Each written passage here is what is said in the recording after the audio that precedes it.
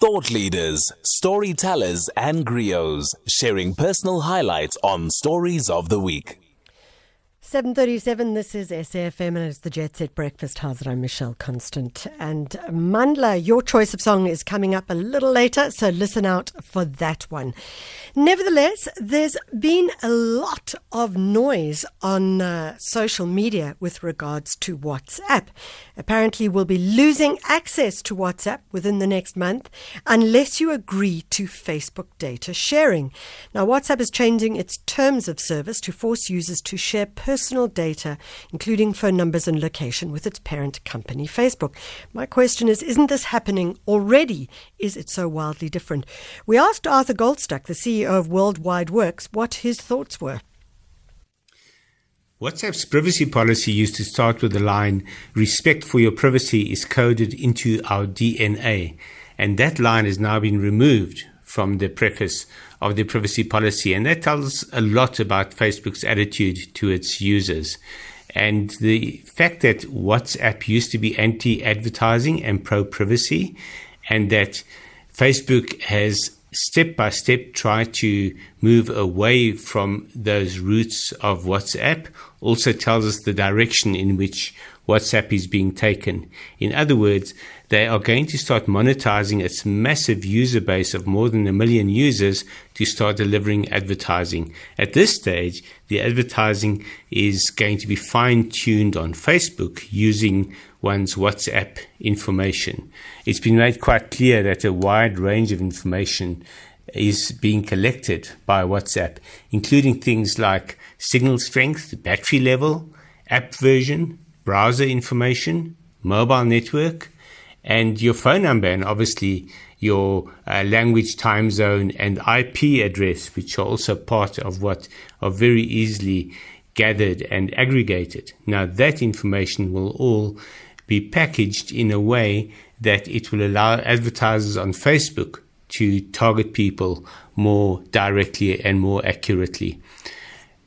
One might feel that this is a shocking invasion of privacy, and in fact it is, but the reality is it's what we've been having on Google and Android for a long time. So most of us use multiple Google products like Google Search, Gmail, Chrome, as well as Android if you have an Android smartphone. And the result of that is that information on your use of any of these platforms can be used to help advertisers target you within apps or across platforms. So you open an app without that app being at all linked to a service that you might have used or a product you might have bought or searched for, you suddenly get advertising from people advertising those products or services. This has been going on for a long time, and it's being fine-tuned all the time. Both Facebook and Google are using algorithms which help them to essentially target people more accurately based on their past activity. And this is, of course, good for business and good for advertising, but appalling for privacy.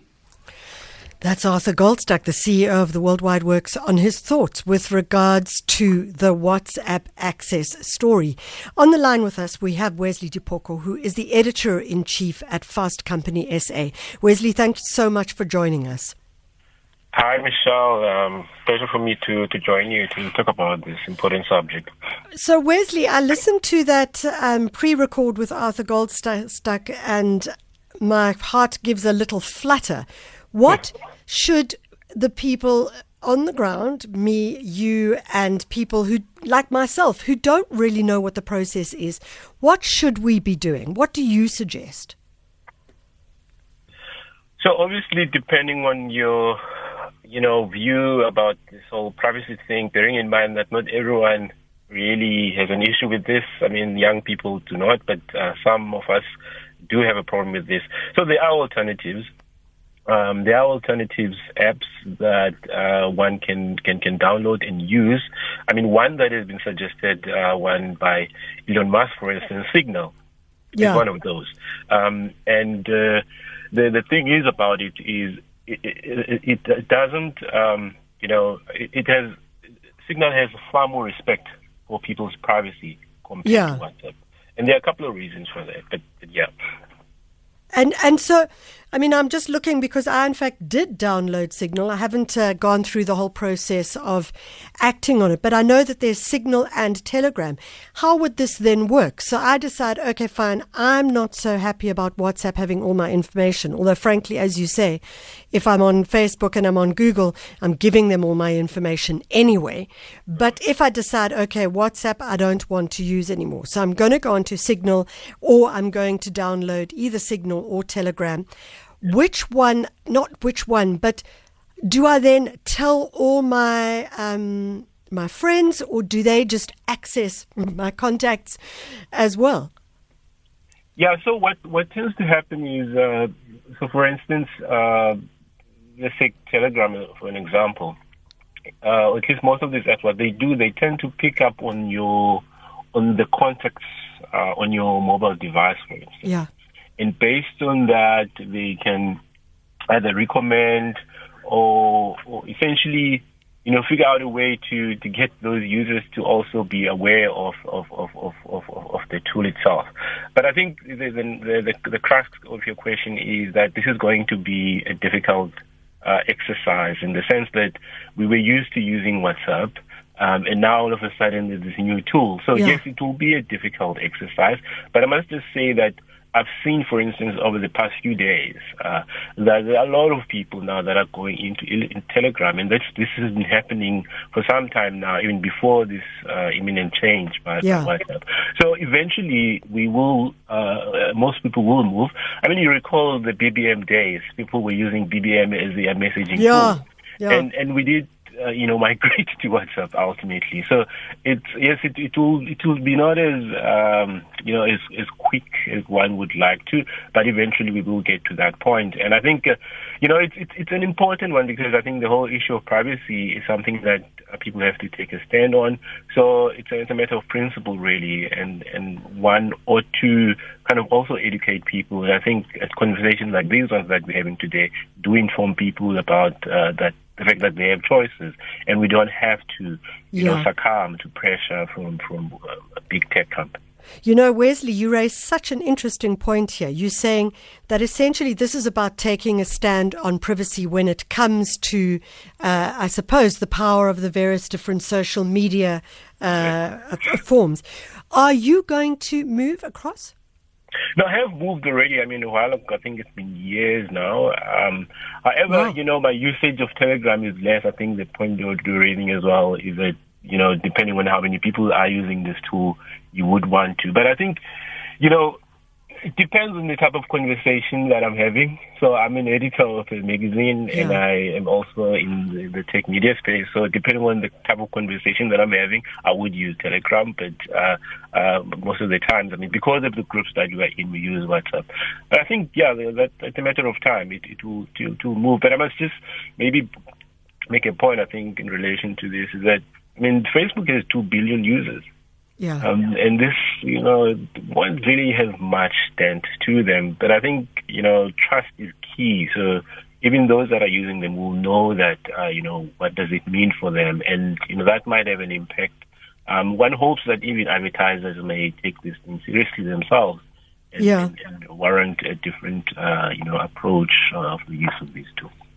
I mean, ultimately, one of our listeners is just WhatsApping us and saying Facebook is ultimately an advertising company, which is the core of their funding.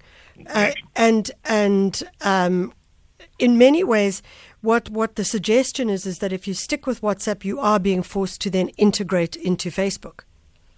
Yes, in fact, that's one of the major reasons for this, and maybe the one other reason that maybe people are not aware, or that are not aware of, is that there's a big war with these companies. So one of them is that Facebook has been requested, or at least there's this view that Facebook has to be broken up as a company. So there's Instagram, there's Facebook, the app, and then there's WhatsApp. Yeah. So Facebook is aware of this, and part of this is about integrating the whole data ecosystem.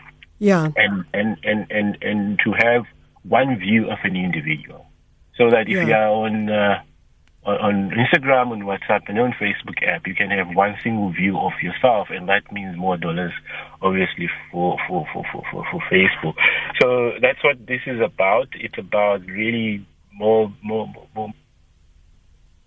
Also, it's about making life easier in terms of how they can access that data that here, because now it currently partly separated in terms of how it can be utilized. So by law, they ought to kind of get their permission for them to use, without having to always consult with you. Yeah. Across these apps. It's just, actually, you're right when you say we need to make some kind of a stand. And by pulling out of WhatsApp or even Facebook, you are saying, I don't agree with this. I'm not part, even though you will, by that point, your information is there. That's also quite clear. It is there, and the other point that people may not be aware of, though, you don't have to use Facebook for Facebook to utilize your data. Yeah. Even using websites in general, they do pick up your usage and your behavior. So, but I think the whole point about this now is to limit the extent to which they can have access to that. Yeah. So by granting that permission now, they have more. They have more. They are more allowed, so to say, to make use of that data. So the more we don't, I think that's a good. But I think maybe, Michelle, to underline this point, I do really think that as consumers or users of these tools, our power is limited to some extent. Yeah. I think what may assist us is government taking a stand themselves. So that in the European region, for instance, this doesn't apply because of the GDPR law that has been introduced.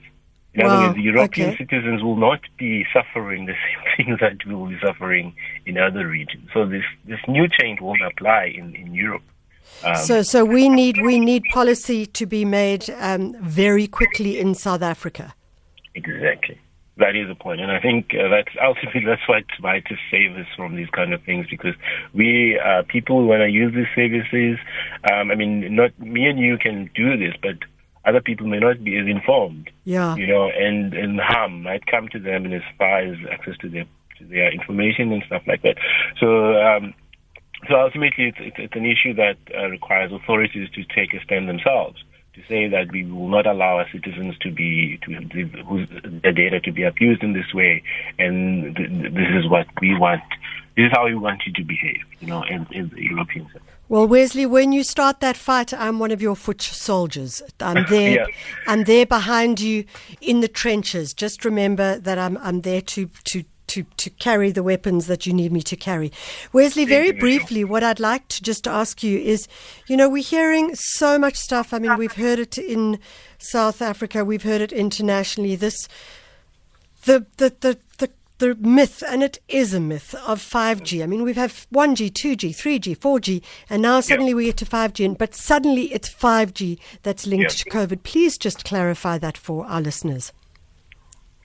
So yes, I think COVID-19 has raised so many issues, and people have been asking themselves what is the cause and all those kind of things. Sadly, some have, and this is conspiracy, we believe, they've suggested that 5G is to blame. So one point I've made before is that, in some parts of the U.S. there is no 5G, or at least 5G is not as prevalent as people think it is. And yet this region has been hit hard by this. And in other areas as well, you had this situation, occurring, and it is absolutely nothing to do with 5G as we know currently. Yeah. So, but I think one may ask, why is this happening now? Yeah. I think the whole 5G war is something that I think is about gaining control of the next technology of the world, and we have a view that to some extent people find it beneficial to spread misinformation about it, partly because it might just help some entities to gain more competitive advantage to either implement it or to be in the forefront of it. So that's part of it. But I think, in as far as the issue is concerned of 5G, I think besides COVID-19, I do think there's probably a need to go into more research as to the impact of 5G into health in general, not so much about COVID-19. And there's little research in that area. I mean, you recall when we had cellular, masts being hosted around people's homes and stuff like that. And people raised health concerns. And they were correct to do so. And it's correct to raise concerns about 5G. However, those are not necessarily, or at least there is no evidence right now that they are related to COVID-19 particularly. And I think we need to be doing more research as to what is the health impact of 5G, not so much on COVID-19, but in health generally, so that we are aware. But as things stand right now, there is no proof or evidence that suggests that it has any relation with COVID-19. Well, as one of our listeners says, 5G has actually been around since 2017 in testing. Where was COVID then? And also the other one, same people that fought against 4G are fighting against 5G, but now more likely to be using 4G phones. Wesley, really fascinating talking to you. We'd love to have you on the show again to just shoot the breeze with us, so to speak, because you really do have some fantastic insights. Wesley Dipoko, Editor-in-Chief at Fast Company SA. Great conversation there, and a lot to learn for those of us who are not quite as tech savvy, and I would include myself in that for sure.